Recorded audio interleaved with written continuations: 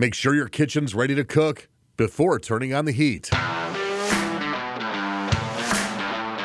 Welcome to Service Calls, a podcast brought to you by Heritage Parts in partnership with Food Service Equipment Report. Each month, we talk to experts and service techs to bring you the latest news and tips for use in the field. I'm Rob LaFrenz, and in this episode, we talk with one tech whose advice was met with an icy thanks but no thanks, and tips on successfully balancing work and life priorities. But first, let's say hello to Food Service Equipment Report's Managing Editor, Allison Resendiz. Hey, Allison. Hi, Rob. How are you doing today? I'm good, thanks. And we're going to get started talking about some best practices for a successful install. On the phone from Georgia, we're talking to owner and CEO of Pierce Parts and Service and former Safesa president, Joe Pierce. Joe, first, could you tell us a little bit about the scope of install services you offer at Pierce Parts and Service? We're a level 3 installer. That means that we can do fabrication, we can do set in place, we can actually do some fabrication on site. Also, it really involves all three disciplines. Joe, what prep work do service techs need to complete prior to an equipment install? It seems to be a pretty obvious question, but many times it's so overlooked. They need to know exactly what they're being asked to install, because a lot of service companies are just in the mindset, I can put anything in or install anything, but when they get out there, they find out that the site's not really been set up to accept the kind of equipment that they've been asked to install. So, as well as understanding what the spec is of the piece of equipment, because a lot of this equipment in today's world really comes with some pretty stringent specs on it that it won't operate properly unless all these specs are met. So with that in mind, what kind of questions do they need to ask operators ahead of the big day? Sure. Has anybody taking the first step to verify the voltages or the utilities that are going to be required to install their piece of equipment? It happens so frequently. They think that they're buying a gas appliance, but in reality, what they're receiving is an electrical appliance.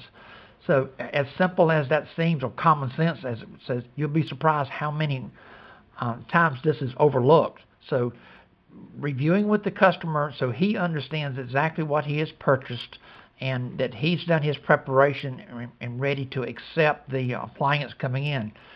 To even add to that, many times a step that's overlooked many times is the accessibility to the installation site.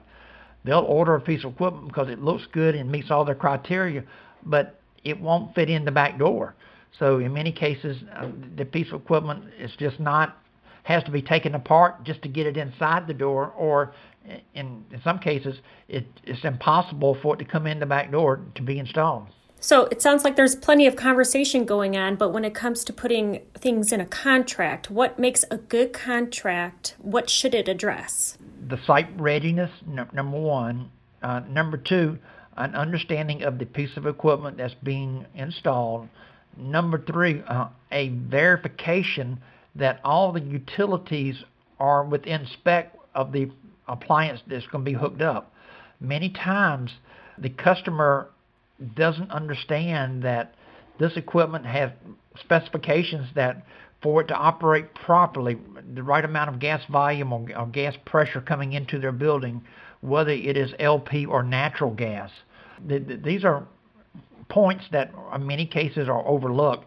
So the contract should spell out very clearly that everybody's done their due diligence, either from the operator side or from the service provider side, that any return trips other than the initial site visit will be an additional surcharge added back, or change order added back to the customer if this criteria is not met. So say we do everything we can do. We do our due diligence. We ask all the right questions. We get the contract. It's all signed. But there's always going to be some, classic hiccups when it comes to installs. Can you give us, some advice on how to avoid them? Well, having good communication with the owner or operator to let them know that certain things, as much as readiness as we try to do in trying to prepare, anytime there's hidden obstacles, there has to be an open line of communication that these are unforeseen circumstances that were unpredictable. Because many times if you're taking down a wall or you're moving equipment around, even with as much prep work as you do, sometimes you think that you have everything lined up, and things come up, that there has to be an open communication where they understand that anything that wasn't discovered during the initial site visit will be an additional change order and to be billed on separate invoice. Communication is key, I'm sure. What are some important steps for techs to follow after the install? Well, it's a verification that, number one, and it seems simple, but it's in many cases it's overlooked. Make sure the appliance is set up and it's in a level position. It can create a lot of installation issues down the road if it's not set up properly. The next thing that needs to be done as a follow-up is making sure that the consumer or the operator or the person in charge of the kitchen, making sure that they're properly trained in the usage of the piece of equipment. Many times we get phone calls after we've installed a piece of equipment saying, this appliance is not working.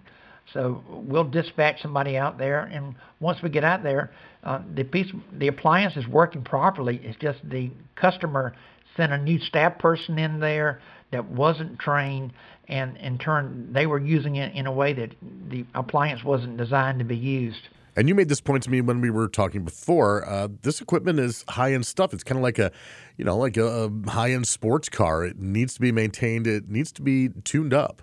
I think one of the things that's missed many times after we've done our part as far as installing it, giving the customer instructions on how to use it, is also doing a follow-up, making sure that the customer understands that this equipment requires maintenance.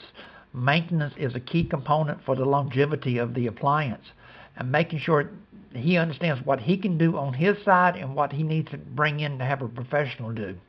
So that's a missed point that happens many installs. The customer automatically assumes it's put in there that it's going to run. It doesn't require any type of support or maintenance to be provided, and that's just a misstep that many consumers make. Those are great tips, Joe. Thank you. Yeah, they were. Thanks, Joe. That was owner and CEO of Pierce Parts and Service, Joe Pierce. Next up, it's From the Field. And on the phone from Rochester, New York, it's Duffy's AIS CEO, Wayne Stoutner. And Wayne, you found yourself installing a high-end hood system in a restaurant, but the owner was still trying to cut some corners to save some dough. Yeah, that's correct. This restaurant was a tavern serving mainly a higher-end bar menu in a college town. And like a lot of people, they're trying to stay within their budget of the construction. And ultimately, he decided not to go with a heated makeup air system, thinking that the kitchen would be plenty hot enough and he wouldn't need to be heating the makeup air. So what did you recommend, and what was the operator's response? Well, we've done a lot of installs over the years, and we've run into this similar situation. And, most restaurateurs will tell you that kitchens can be very hot, and a lot of times they'll suggest, hey, we don't need to heat this air because the kitchen is so hot, we'll welcome the very cold air. But the experience we've had is when that happens, people are not happy with their system and ultimately decide to either not run the makeup air at all or decide to install heat. At that time, we suggested he install the heater module, and he declined. So why was the conditioned makeup air system so important in this restaurant?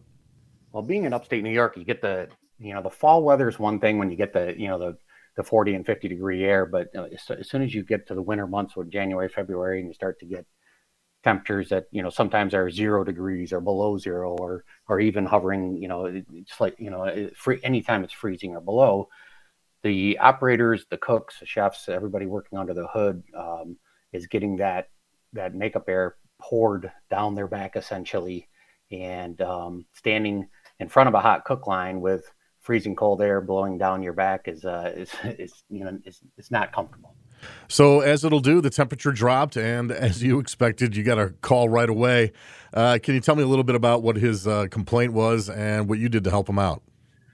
Yeah, it was a little bit surprising. The call actually happened around this time of the year in the fall. It was a late October, and it was maybe a little colder than normally. And he called, in late October, and we just finished the install probably 3 months prior to that. And he said right away, "Hey, you are correct. It is very uncomfortable. My cooks are complaining. Right. It's an issue, and what can we do about it?"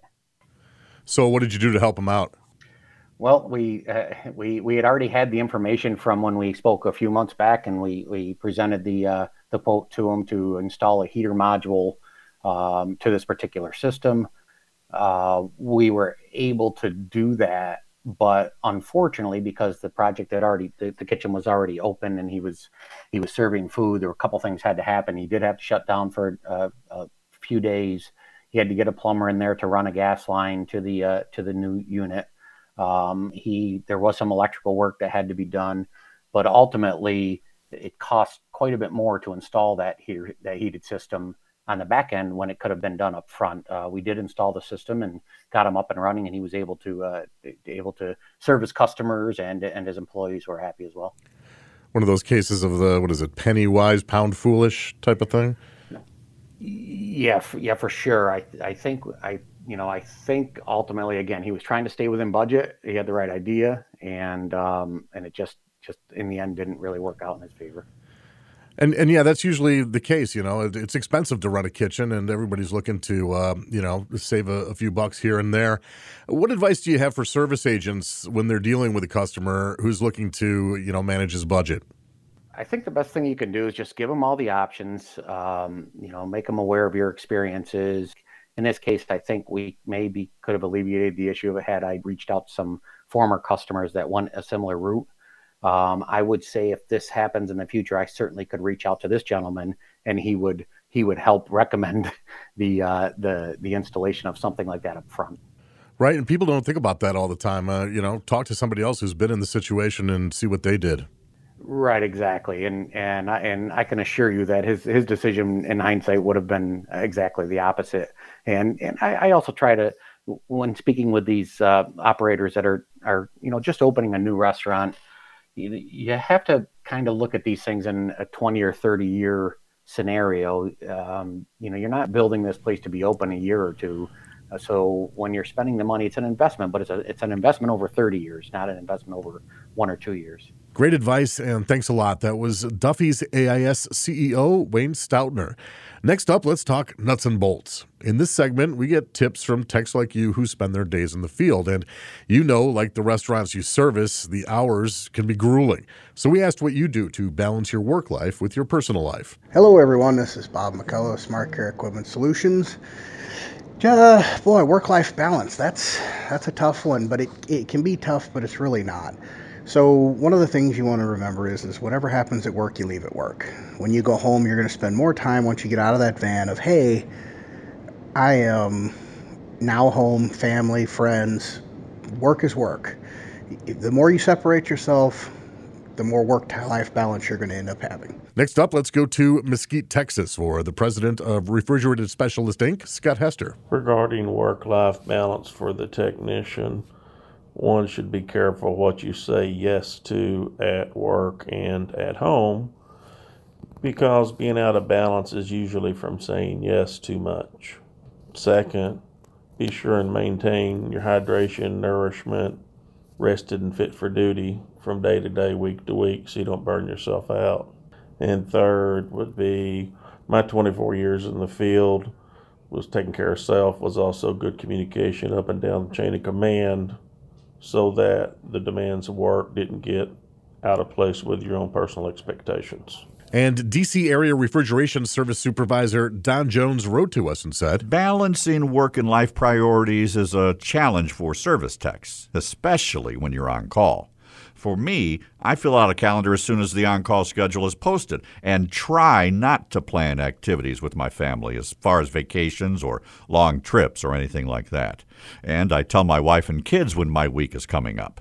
A big shout out to the ones that can take calls for another tech last minute when an emergency comes up. Thanks to a colleague of mine for voicing up Don's response there. Do you have any tips or hacks to share with your fellow techs? If you do, write us an email or record a voice memo on your phone and send it along to servicecalls@fermag.com. And that's it for this episode of Service Calls, brought to you by Heritage Parts in partnership with Food Service Equipment Reports. We'll be back next month, so be sure to follow and subscribe so you don't miss an episode. I'm Rob LaFrance.